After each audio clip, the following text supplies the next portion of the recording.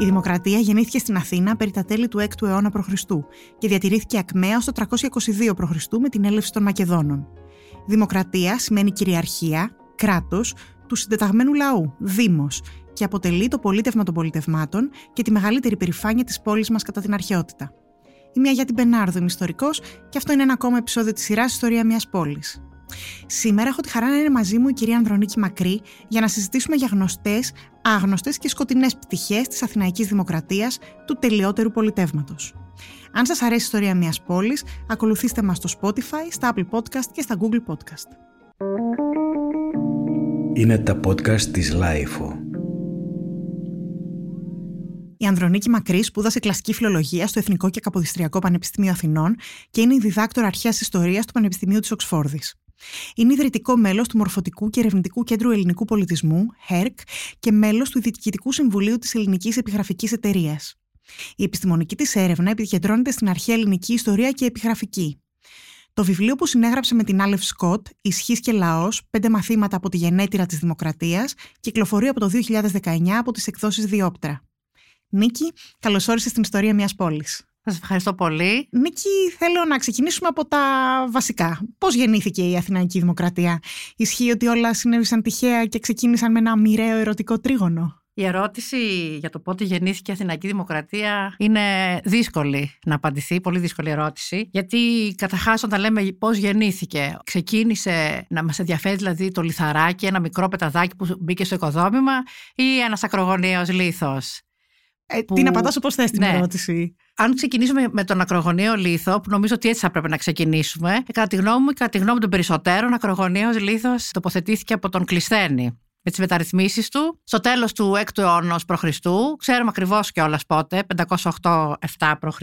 Και ίσως μου δοθεί αργότερα ευκαιρία να εξηγήσω γιατί είναι ακρογωνιαίος λίθος ο Κλεισθένης. Λίγο πριν από τον Κλεισθένη, μερικά χρόνια, 5-6 χρόνια πιο πριν, το 514, συνέβη αυτό το γεγονός, το μοιραίο γεγονός με το ερωτικό τρίγωνο που μου ανέφερες. Τότε η Αθήνα ήταν υπό την εξουσία των τυράννων, των Πισιστρατιδών. Δηλαδή τυραννοκρατήτο η Αθήνα τότε. Ο Πισίστρατος είχε καθιδρύσει την τυραννία στα μέσα του 6ου αιώνα περίπου. Πέθανε το 527 και μετά τον διαδέχτηκαν οι γη του. Ο Ιππίας, αριστοκρατικό όνομα βέβαια, και ο Ύπαρχος, εξίσου αριστοκρατικό όνομα, λόγω του ότι έχουν τον ύπο μέσα στο όνομά τους. Ο Ιππίας ήταν ο πιο ισχυρός από τους δύο. Ο Ύπαρχος όμως κάποια στιγμή έκανε ερωτικές προτάσεις σε έναν νεαρό που λεγόταν Αρμόδιος. Ο Αρμόδιος όμως τότε ήταν δεσμευμένος, διότι ήταν εραστής του Αριστογείτονος και όπως μας λένε οι πηγές, και χαρακτηριστικά ο Θουκυδίδης, γιατί είναι πολύ σημαντικό το ότι ο Θουκυδίδης μας αναλύει τόσο πολύ αυτή την ιστορία, ήταν της μεσαίας κοινωνικής τάξης. Οπότε φοβήθηκε μήπως, επειδή ο Ύπαρχος ήταν αριστοκράτης και με τόση μεγάλη εξουσία, έστω και με τη βία ή και χωρίς τη βία, καταφέρει να τον πάρει με το μέρος του. Οπότε αισθάνθηκε πολύ μεγάλη ανασφάλεια και ζήλια. Ο Αρμόδιος όμως δεν ανταποκρίθηκε στα καλέσματα τα ερωτικά του Υπάρχου, με αποτέλεσμα ο Ύπαρχος να στεναχωρηθεί και να κακιώσει. Και βρήκε μια ευκαιρία να προσβάλλει τον Αρμόδιο, προσβάλλοντας την αδερφή του. Έτσι λοιπόν, εν μέρη από ζήλια και ανασφάλεια του Αριστογείτονος και από την προσβολή που υπέστη ο Αρμόδιος, αποφάσισαν να δολοφονήσουν τον Ύπαρχο. Και έγινε αυτό κατά τη διάρκεια μιας προετοιμασίας για μια μεγάλη εορτή της Αθήνας, στα Παναθήναια. Θεωρήθηκαν τυρανοκτόνοι και ο Θουκυδίδης το αναφέρει αυτό το περιστατικό με αρκετή λεπτομέρεια, γιατί θέλει ακριβώς να αποδείξει ότι ενώ αυτό το έγκλημα ήταν στην ουσία ένα έγκλημα ιδιωτικής φύσεως, ήταν πάθος και προσβολή της τιμής, οι Αθηναίοι το ανοίγαγαν εκ των υστέρων σε πολιτικό έγκλημα, τους αποκάλεσαν τυρανοκτόνους, τους ανοίγαγαν σε σύμβολα πολιτικής ελευθερίας και ήταν οι πρώτοι θνητοί που απέκτησαν άγαλμα στην αρχαία αγορά. Ενώ η τυραννία στην ουσία δεν καταλήθηκε τότε, καταλήθηκε αργότερα, το 510 π.Χ. Τον ανέφερες και θα γίνει λόγος σήμερα για το σημαντικότερο Έλληνα ιστορικό. Εντάξει, βεβαίως αναφέρομαι στο Θουκυδίδη, ο οποίος στο 265 γράφει «Εγίγνε τότε λόγο μεν δημοκρατία, έργο δε υπό του πρώτου ανδρός αρχή». Είναι πάρα πολύ διάσημο αυτή η φράση του Θουκυδίδη. Δηλαδή, κατά τη μετάφραση του Σκουτερόπουλου για τις εκδόσεις Πόλης, το πολίτευμα λεγόταν, λέει, μεν δημοκρατία, στην πραγματικότητα όμως διαμορφωνόταν στη διακυβέρνηση από τον πρώτο πολίτη. Είχε δίκιο ο Θουκυδίδης, Νίκη? Ο Θουκυδίδης αυτό το γράφει για τον Περικλή. Το έγραψε για τον Περικλή. Είχε συγκεκριμένα στο μυαλό του τον πολιτικό αυτό ηγέτη, τον οποίο θαύμαζε αφάνταστα. Και στην περίπτωση του Περικλή, μπορεί κανείς να πει ότι ίσχυε αυτό που λέει ο Θουκυδίδης. Βέβαια, είναι πολύ ανοιχτό το ερώτημα του κατά πόσο ένας ηγέτης που έχει τεράστια επιρροή είναι αυτός που ευθύνεται τελικά για όλες τις πολιτικές που εφαρμόζονται, ή αν εξίσου ευθύνη έχει και ο λαός που ψηφίζει τις πολιτικές αυτές. Δηλαδή, ποιος έχει μεγαλύτερη ευθύνη, ο λαός που ψηφίζει ή ο πολιτικός που προτείνει? Και η απάντηση δεν είναι απλή. Προτρέξαμε χρονολογικά και πήγαμε στο Θουκυδίδη, αλλά θέλω να πάμε λίγο πιο πίσω. Μίλησες για τον ακρογωνίο λίθο, μίλησες για τον Κλισθένη. Θα ήθελα να πάμε ακόμα πιο πίσω, να πάμε στο Σόλωνα, να μας πεις λίγα λόγια για το Σόλωνα, τις μεταρρυθμίσεις και τις δικές του αλλά και του Κλισθένη, ούτως ώστε να μας θέσει στο πλαίσιο για το πολίτευμα αυτό το οποίο συζητάμε σήμερα. Βεβαίως. Οπότε από τον Κλισθένη που είναι στα τέλη του 6ου αιώνα, πηγαίνουμε τώρα στις αρχές του 6ου αιώνα. Και είπαμε ότι τα μέσα του 6ου αιώνα μέχρι και τον Κλισθένη είναι κατηλημένα από την τυραννία των Πισιστρατηδών. Οπότε πάμε τώρα στις αρχές του 6ου αιώνα, που η Αθήνα αριστοκρατείτο. Δηλαδή το πολίτευμα ήταν αριστοκρατικό. Και πρέπει να πω τι σημαίνει αυτό. Δηλαδή τα δύο σώματα, ή μάλλον την εξουσία, το μεγαλύτερο μέσο εξουσίας κατήχαν οι 9 άρχοντες και ο Άριος Πάγος. Και ο Άριος Πάγος δεν είναι αυτό που φαντάζεται κανείς σήμερα, δηλαδή ήταν απλώς ένα ανώτατο δικαστήριο. Ο Άριος Πάγος είχε και εκτελεστική εξουσία και νομοθετική και δικαστική και διαβουλευτική. Δηλαδή είχε υπερεξουσίες. Και οι 9 άρχοντες, οι οποίοι επίσης ήταν εκλεγμένοι, αυτό που λέμε αριστίνδιν, από αριστοκρατικές οικογένειες, και όταν τελείωνε η θητεία τους γινόταν αυτομάτως μέλη του Αρείου Πάγου. Οπότε είναι σημαντικό να σκέφτεται κανείς ότι το αριστοκρατικό πολίτευμα της αρχαίας Αθήνας είχε αυτή τη μορφή. Τότε όμως, στην εποχή του Σόλωνα, που είναι οι αρχές του 6ου αιώνα, η Αθήνα αντιμετώπιζε κοινωνικές διαταραχές τρομερές. Δηλαδή υπήρχε μια μεγάλη κρίση. Φαίνεται ότι το κύριο πρόβλημα ήταν ότι υπήρχαν φτωχοί, οι οποίοι δεν είχαν κτήματα, δηλαδή δεν είχαν ιδιοκτησία γης, ή την είχαν χάσει, και υπήρχαν και πλούσιοι αριστοκράτες, οι οποίοι είχαν μεγάλα κτήματα, ήταν γεωκτήμονες. Και σιγά σιγά άρχισαν αυτοί οι φτωχότεροι να δουλεύουν σε αυτούς τους γεωκτήμονες, να δανείζονται χρήματα, τα οποία δεν μπορούσαν μετά να δώσουν πίσω, οπότε να έχουν χρέη. Όταν δεν μπορούσαν να πληρώσουν τα χρέη, υποδηλωνόντουσαν.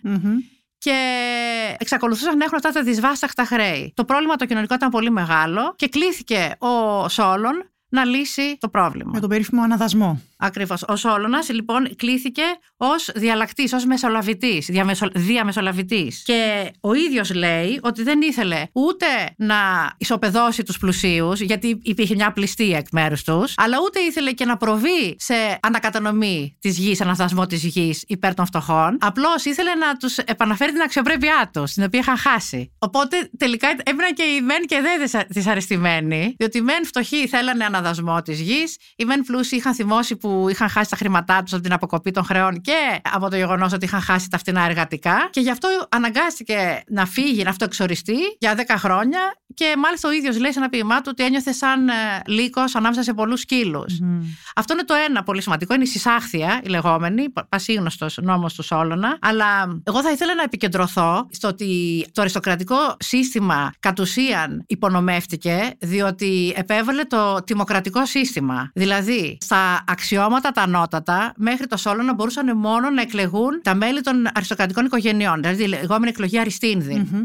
Ο Σόλωνας αποφάσισε το κριτήριο να είναι πλουτίνδιν, δηλαδή βάση της οικονομικής επιφάνειας. Και κανείς θα πει: ωραία, και τι έγινε? Εν πολλοίς συμπίπτει η αριστοκρατική τάξη με την οικονομικά ανώτατη τάξη. Όμως δεν είναι ακριβώς το ίδιο, και εκεί είναι όλη η σημασία.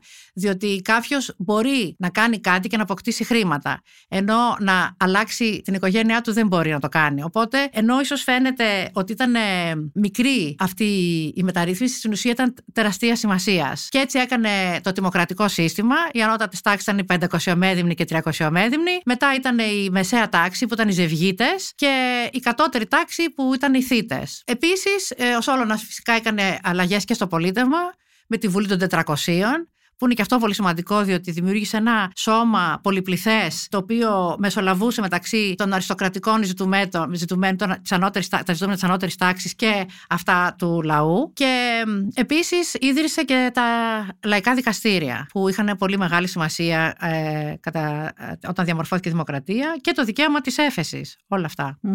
Παρεμβάλλεται λοιπόν η τυραννία. Παρεμβάλλεται τυραννία, γιατί δεν λύθηκαν τα προβλήματα. Και μάλιστα αυτό είναι κάτι που να το θυμάται κανείς, ότι η νομοθεσία του Σόλωνος δεν είχε βραχυπρόθεσμες επιπτώσεις, είχε μακροπρόθεσμες. Βραχυπρόθεσμα εξακολούθησαν τα προβλήματα και έτσι βρήκε έδαφος ο Πισίστατος και εγκαθίδρυσε την τυραννία του. Και ο Κλισθένης πώς μπαίνει στην εικόνα? Ο Κλισθένης μπήκε στην εικόνα μετά την πτώση των τυράννων το 510, όπου άρχισε να επικρατεί πάλι αναταραχή. Και εκείνος βέβαια αριστοκράτης. Ο Κλισθένης ήταν από την οικογένεια των Ακμεωνιδών, δεν ήταν κάποιος τυχαίος. Όμως, επειδή έβλεπε ότι δεν τα έβγαζε πέρα με τους άλλους ανταγωνιστές αριστοκράτες, είχε την ιδιοφυή ιδέα να προσετεριστεί το λαό. Να του υποσχεθεί δηλαδή πολιτική δύναμη σε αντάλλαγμα για την υποστήριξή του. Και όπερ και γένετο. Και οι μεταρρυθμίσεις του έχουν τεράστια σημασία, διότι κατάφερε να λύσει το πρόβλημα που εν πωλής ήταν δημογραφικό. Δηλαδή, όλοι οι Αθηναίοι ήταν μέλη κάποιων φυλών, κάποιων 4 φυλών, και υπήρχαν πάρα πολλοί που ήταν ξένοι, ακόμα και δούλοι, οι οποίοι δεν ανήκαν πουθενά, επειδή δεν ανήκαν σε αυτές τις φυλές. Ο Κλισθένης λοιπόν αποφάσισε να γίνει απόλυτα συμπεριληπτικός, πήρε όλο αυτόν τον πληθυσμό και τον χώρισε σε 10 φυλές. Και το κριτήριο για το ποιος ανήκει σε ποια φυλή ήταν γεωγραφικό πλέον και τίποτα άλλο. Λοιπόν, τώρα, το πώς έγινε αυτή η καινούρια αναδιάρθρωση των φυλών ακούγεται πολύ σύνθετο και πολλές φορές και κατά τη διάρκεια του μαθήματος αυτοί που το ακούν δυσκολεύονται να το καταλάβουν, αλλά είναι πολύ απλό. Δηλαδή πήρε όλη την Αττική, γιατί η αρχαία Αθήνα είναι όλη η Αττική, δεν είναι μόνο τα πέρη της Ακροπόλεως. Πήρε όλη την Αττική και τη χώρισε σε 3 ζώνες. Η μία ζώνη είναι το άστι, δηλαδή ό,τι είναι γύρω από την Ακρόπολη στην ουσία, και περιλαμβάνει και το Φάληρο βέβαια, δεν είναι μόνο τα απολύτως κοντινά της Ακροπόλεως. Μετά είναι η Μεσογαία, που είναι ό,τι υπάρχει μεταξύ του άστεως, η γη που υπάρχει μεταξύ του άστεως και τα παράλια της Αττικής. Αυτές είναι οι 3 ζώνες, φλεότη και τριτίες. Και μετά αυτές τις 3 ζώνες τις έκοψε σε 10 μέρη. Ας πούμε 1, 2, 3, 4, 5, 6, 7, 8, 9, 10 το άστι. Και άλλα 10 η Μεσόγεια. Και άλλα 10 η παράλια ζώνη. Και μετά πήρε το 1 από το άστι, το 1 από τη Μεσογεία και το 1 από τα παράλια, και όσοι κατοικούσαν στους δήμους αυτών των τμήματων ανήκαν στη φυλή νούμερο 1, αριθμός 1. Και το 2 από το άστι μαζί με το 2 από τη Μεσογεία και το 2 από τα παράλια ήταν η φυλή νούμερο 2. Έτσι λοιπόν βρέθηκαν σε μια θέση οι Αθηναίοι να ανήκουν στην ίδια φυλή, ενώ κατοικούσαν σε τελείως διαφορετικές περιοχές Αττικής. Ας πούμε, ένας κάτοικος του Φαλήρου, από ένα δήμο στο Φάληρο, να ανήκει στην ίδια φυλή με έναν δημότη του Μαραθώνος και με έναν άλλον δημότη από την Άφιδνα. Και αυτό έδωσε και τελείως καινούργια διάσταση στην έννοια της συνείδησης και της αλληλεγγύης μεταξύ των Αθηναίων πολιτών. Έσπασαν πάρα πολλά δίκτυα της αριστοκρατίας και τοπικά συμφέροντα επίσης. Πάρα πολλά συμφέροντα τοπικά διαλύθηκαν, γιατί αναγκάζονταν κάποιοι που κατοικούσαν σε δήμους της Μεσογείας να έχουν κοινά συμφέροντα με άλλους του άστεως. Αυτό είναι η πολύ βασική μεταρρύθμιση του Κλισθένη, οι 10 φυλές. Και μετά έχουμε τον νόμο περί οστρακισμού. Ο νόμος περί οστρακισμού, γιατί ήταν πλέον εμπειρία από τους Πισιστρατίδες ότι όταν υπήρχε αδυναμία στο εκλογικό σώμα για οποιοδήποτε λόγο ή κάποια κοινωνική κρίση, έβρισκε την ευκαιρία κάποιος ισχυρός αριστοκράτης να παραμερίσει τις νομικές διαδικασίες και να εγκαθιδρύσει τυραννικό πολίτευμα. Αυτοί ήταν Αθηναίοι που είχαν εξουσία και είχαν χαρισματικές προσωπικότητες. Οπότε ο νόμος περί οστρακισμού θεσπίστηκε προκειμένου να εκ των προτέρων να εξωστρακίζουν αυτούς που ήταν επίφοβοι. Να προλαμβάνουν. Ήταν προληπτικός νόμος. Αυτούς που ήταν επίφοβοι να εγκαθιδρύσουν τυραννία. Ήταν ένας νόμος προστατευτικός προς το πολίτευμα το δημοκρατικό. Ήταν προστατευτικός, ναι, προς το πολίτευμα το οποίο ήταν νόμιμο. Ακόμα δεν μπορείς να πεις με σιγουριά, δεν είχες ακόμα δημοκρατία με την έννοια που τη γνωρίζουμε αργότερα προς τα μέσα του αιώνος. Πάντως δεν θέλαν πια μη νομιμοποιημένη εξουσία. Τι έχεις να μας πεις, Νίκη, για τους δημαγωγούς, τους ρήτορες, όλους αυτούς τους ανθρώπους οι οποίοι λόγω των χαρισμάτων τους μπορούσαν να ξεχωρίζουν εντός όλης αυτής της συνθήκης, η οποία ήταν μια συνθήκη ισονομίας με έναν τρόπο. Πώς τους αντιμετωπίζουμε αυτούς ιστορικά σήμερα? Οι ρήτορες έπαιξαν έναν τεράστιο ρόλο στην διαμόρφωση της δημοκρατίας, γιατί δεν υπήρχαν πρωθυπουργοί στην αρχαιότητα και ο τρόπος με τον οποίο αποκτούσες τεράστια πολιτική δύναμη ήταν μέσω της ρητορίας και της εκλογής σου ως στρατηγός, διότι η στρατηγοί ήταν αιρετοί. Στον 5ο αιώνα, μάλιστα, συνδυαζόταν στο ίδιο πρόσωπο ο ρήτορας και ο στρατηγός ως επιτοπλίστων. Αργότερα δεν συνέβαινε τόσο. Στον 4ο αιώνα διαχωρίστηκε κάπως αυτό, οπότε ήταν διάδες. Ένας ρήτορας που πρότεινε πολιτική και ο στρατηγός που εκτελούσε. Όμως στον 5ο αιώνα, και αυτό είναι χαρακτηριστικό παράδειγμα του Περικλή, όπου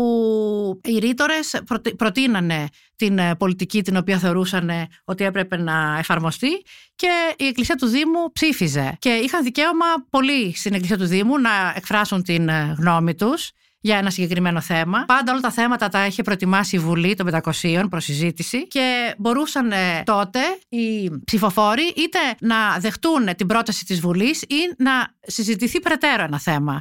Οπότε εκεί οι ρήτορες βρίσκαν την ευκαιρία να εκφράσουν την άποψή τους. Και πάντα είναι δίκοπο μαχαίρι αυτό, διότι ένας ρήτορας που είναι ένας άξιος και ικανός ηγέτης προτείνει πολιτικές οι οποίες οδηγούν σε ευημερία, ανάπτυξη κτλ.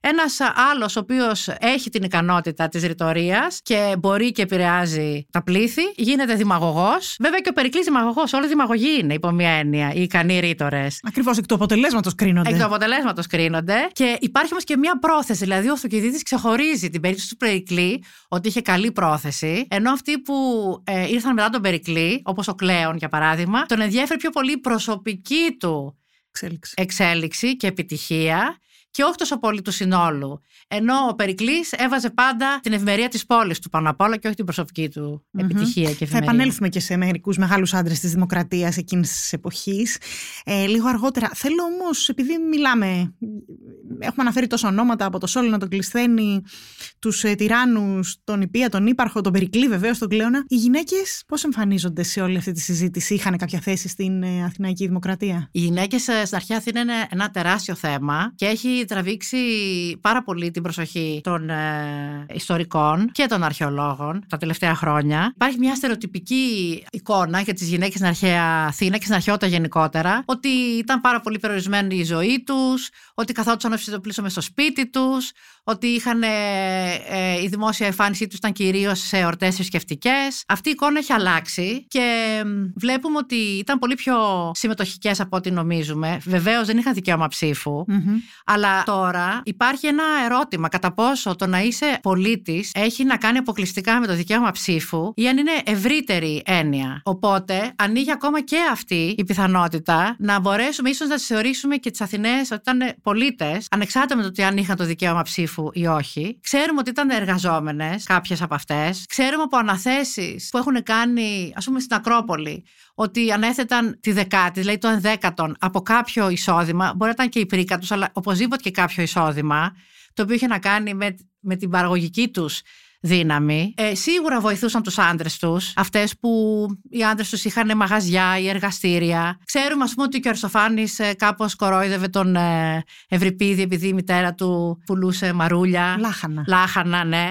Οπότε όλα αυτά δίνουν μια εικόνα πολύ πιο πλουραλιστική από αυτή που είχαμε στο μυαλό μας. Επίσης, θέλω να τονίσω και την παρουσία της θεάς Αθηνάς. Μπορεί να είναι θεά, να μην είναι θνητή, αλλά σκεφτείτε τι τεράστια δύναμη είχε και πόσο αρχετυπικά ήταν μια γυναικεία παρουσία. Είχε πάρα πολλές μορφές και πτυχές. Ήταν στην Ακρόπολη και μόνο. Ήταν και Παρθένος και Εργάνη και Υγεία και Πρόμαχος. Ήταν πολεμίστρια δηλαδή. Ήταν προστάτητα της πόλης. Κανείς δεν μπορεί να το αγνοήσει και αυτό το θέμα. Βέβαια. Ή ότι υπήρχαν ιέρειες. Ξέρουμε από επιγραφές ότι οι ιέρειες παίρνανε μισθό. Ήταν έμισθες, δημόσιες λειτουργοί. Οπότε είναι μια πολύ ενδιαφέρουσα εικόνα η οποία πρέπει να αναδείξει περαιτέρω την παρουσία των γυναικών. Θέλεις ότι η Αθηναϊκή Δημοκρατία ήταν ένα πολίτευμα που ενσωμάτωνε τους ξένους? Όχι. Δυστυχώς όχι. Όμως, έχω να πω τα εξής. Υπάρχει μαρτυρία για την νομοθεσία του Σόλωνος, γιατί όπως καταλαβαίνετε οι γνώσεις μας από τις αρχαίες πηγές για την νομοθεσία του Σόλωνος είναι πολλές διαφορετικές και έχει γίνει μια σύνθεση. Ότι ο Σόλων πίστευε ότι θα πρέπει να αποδοθεί αθηναϊκή πολιτεία στους ξένους, οι οποίοι αυτό είναι το πολύ σημαντικό. Έρχονται στην Αθήνα με όλη την οικογένεια, όχι μόνοι τους, γιατί σήμερα είμαστε πολύ συνηθισμένοι στους οικονομικούς μετανάστες που έρχονται μόνοι τους και προσπαθούν να στείλουν τα λεφτά τους στη χώρα τους για την οικογένειά τους που έχει μείνει εκεί. Λέει λοιπόν ο Σόλων να έρχονται με όλη τους την οικογένεια στην Αθήνα με σκοπό να ασκήσουν μια τέχνη. Δηλαδή, καταλάβαινε πόσο σημαντικό είναι να έρχεται εξειδικευμένο εργατικό δυναμικό στην πόλη και να ανανεώνεται έτσι και να προχωράει η κοινωνία με ξένους οι οποίοι προσφέρουν κάτι πολύ σημαντικό στην πόλη. Βέβαια, ήθελε και την μόνιμότητα. Δηλαδή να έρχονται με την οικογένειά τους και να μένουν εκεί με σκοπό να μείνουν. Όχι με σκοπό να φύγουν μετά από λίγα χρόνια. Μετά, την πιο συμπεριληπτική μεταρρύθμιση την έκανε βέβαια ο Κλισένης που τους ενσωμάτωσε όλους στις 10 φυλές. Από εκεί και πέρα, ο Περικλής το 451 έκανε τον περιβόητο νόμο του, κατά τον οποίο Αθηναίος πολίτης είναι μόνο όποιος έχει και μητέρα και πατέρα Αθηναίο. Ενώ μέχρι τα χρόνια του, κάποιος που είχε μητέρα ξένη, λόγω του αμητρόξενη αυτή, θεωρείται Αθηναίος πολίτης, εφόσον ο πατέρας του ήταν Αθηναίος. Αυτό έχει δημιουργήσει βέβαια μεγάλη συζήτηση. Εμένα η γνώμη μου είναι ότι το έκανε ο Περικλής πιο πολύ για να υπονομεύσει τα δίκτυα των αριστοκρατών, τα διαπολιτιακά. Δηλαδή, κάποιος που ήταν αριστοκράτης στην Αθήνα μπορούσε να παντρευτεί μία αριστοκράτησα από τα Μέγαρα ή από μια άλλη πόλη και το παιδί του να είναι Αθηναίος πολίτης. Οπότε έτσι οι αριστοκράτες είχαν μεγαλύτερες σχέσεις και αλληλεγγύη με τους αριστοκράτες άλλων πόλων κρατών παρά με τις κατώτερες τάξεις μέσα στην Αθήνα. Κατάλαβα. Οπότε νομίζω ότι αυτό βοήθησε προς αυτή την κατεύθυνση. Βέβαια ο ίδιος έπεσε στην παγίδα του ίδιου του νόμου, γιατί όταν έκανε ένα γιο με την Ασπασία που δεν ήταν Αθηναία, ζήτησε να εξαιρεθεί από την ίδια του την νομοθεσία προκειμένου να θεωρηθεί πολίτης ο γιος του. Μια συνηθισμένη κίνηση πολιτικών. Πάμε σε κάτι...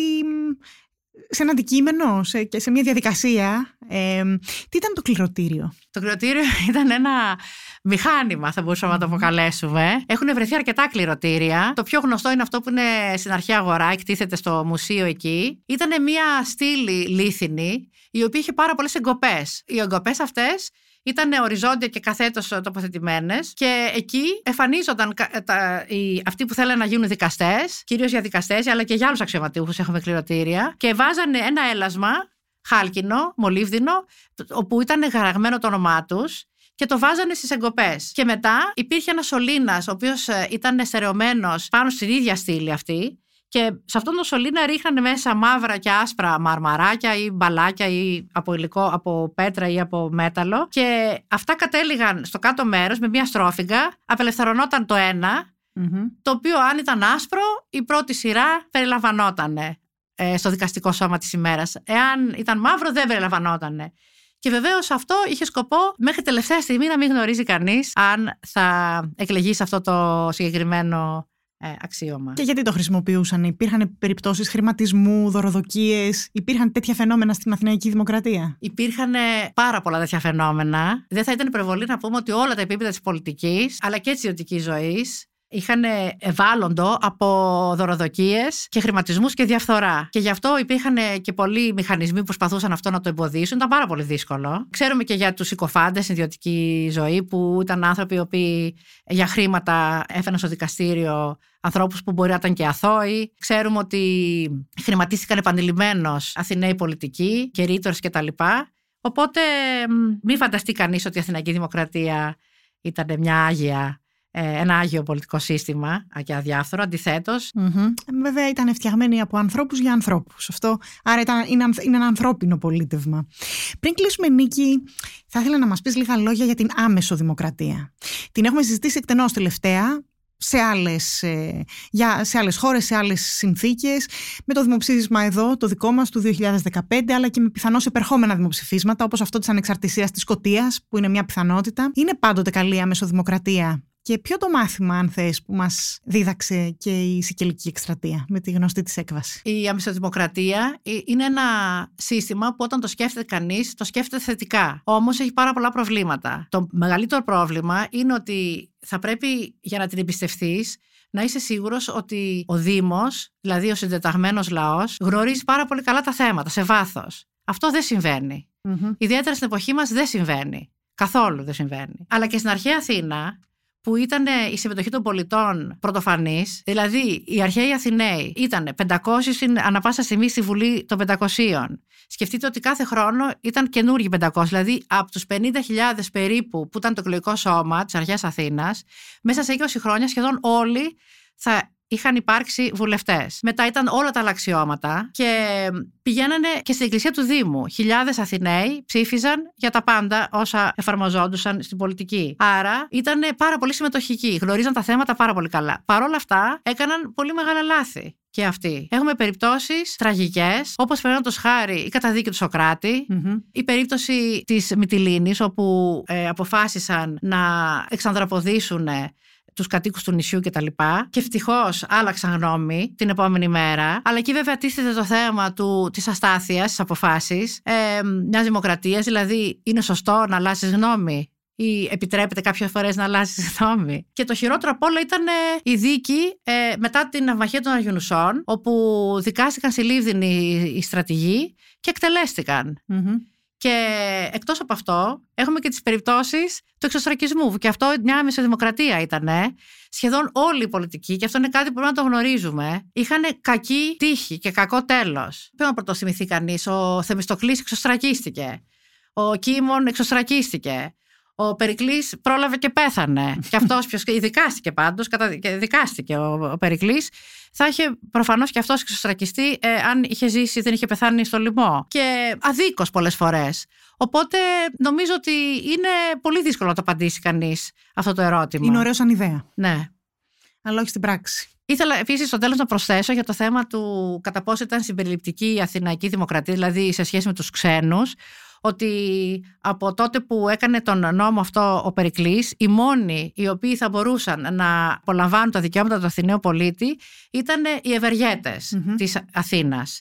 Και με διαδικασίες νομικές, δηλαδή με ψηφίσματα, κατόπιν προτάσεως της Βουλής, παίρνανε αυτό το δικαίωμα του Αθηναίου πολίτη. Ήταν λίγες περιπτώσεις και βεβαίως το πρόβλημα φάνηκε προς το τέλος του 4ου αιώνα, όπου υπήρχε ένας σοβαρός, σημαντικός πληθυσμός που ήταν παραγωγικός και είχε δύναμη και χρήματα και ήταν αποκλεισμένος από τα πολιτικά δικαιώματα. Και αυτό βέβαια δημιούργησε ένα πολύ μεγάλο πρόβλημα. Νίκη, θα ήθελα να σε ευχαριστήσω πάρα πολύ, όχι μόνο γιατί μας φώτισες πτυχές ενός πολιτεύματος το οποίο τα θαυμάζουμε και είναι έτσι ένα στέμμα πάνω από την πόλη, αλλά και γιατί μας εξήγησες εξαιρετικά σύνθετες διαδικασίες. Δηλαδή είναι πράγματι μεταρρυθμίσεις του Κλεισθένη, κανείς δεν ήθελε να τις μάθει, δεν μπορούσε να τις μάθει εύκολα όταν χρειάστηκε, σπουδάζοντας την ιστορία της πόλης μας. Και πάλι σε ευχαριστώ πάρα πολύ. Εγώ σας ευχαριστώ πολύ. Ακούσατε ακόμα ένα επεισόδιο της σειράς «Ιστορία μιας πόλης» με την κυρία Ανδρονίκη Μακρύ, με την οποία συζητήσαμε περί αθηναϊκής δημοκρατίας, ρίχνοντας μια ματιά στις όχι και τόσο φωτεινές πτυχές της. Αν σας αρέσει η ιστορία μιας πόλης, μας ακολουθείτε στο Spotify, στα Apple Podcast και στα Google Podcast. Ηχοληψία, επεξεργασία και επιμέλεια, Φέδωνας Χτενάς και Μερόπη Κοκκίνη. Ήταν μια παραγωγή της Λάιφο. Είναι τα podcast της λάιφο.